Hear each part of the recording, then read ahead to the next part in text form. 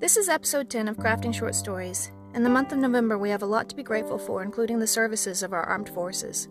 On the 11th hour of the 11th day of the 11th month of November 1918, 11/11 Make-A-Wish, the Armistice Treaty took effect, ending World War I. This is why we receive red poppy flowers to remember the fields of Flanders, from two poems written by John McCrae in Belgium in 1915, and a response poem written by J. Armstrong from Wisconsin. In Flanders fields the poppies grow, between the crosses row on row that mark our place. Sleep peacefully, for all is well, wrote J. Armstrong.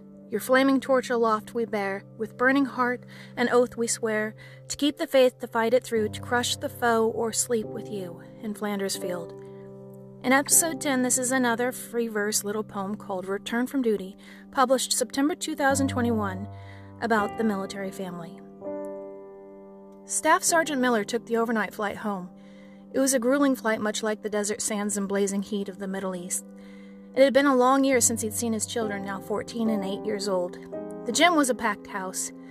He stood in the hallway in uniform near the school trophy cases. Filled with deep emotion inside, he appeared calm and collected on the surface. The school announced a special guest of honor over the intercom. His daughter was on the varsity team playing basketball. She was a guard on the court, and the team was 7-2 this season. It was something that together they discussed frequently over the long-distance phone calls at night. He had taught her how to play ball. Years ago in the driveway of their family home, they shot hoops together and played horse countless hours. He told her how to hold the ball just right for free throw shots and how to release it into the air. When the school principal motioned him to enter the room, his heart skipped a beat, as did hers when she saw her father across the court. And she ran to him.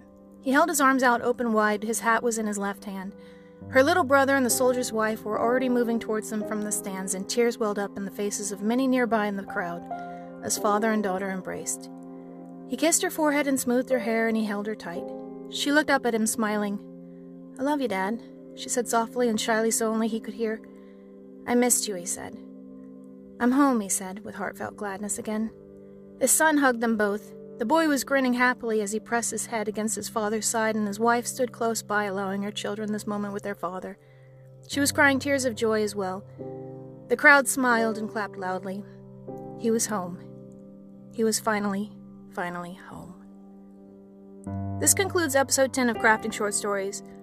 To anyone listening that served in any conflict, either as a soldier, sailor, civilian, or family member, etc., we thank you for your services and your sacrifices, and wish you the best.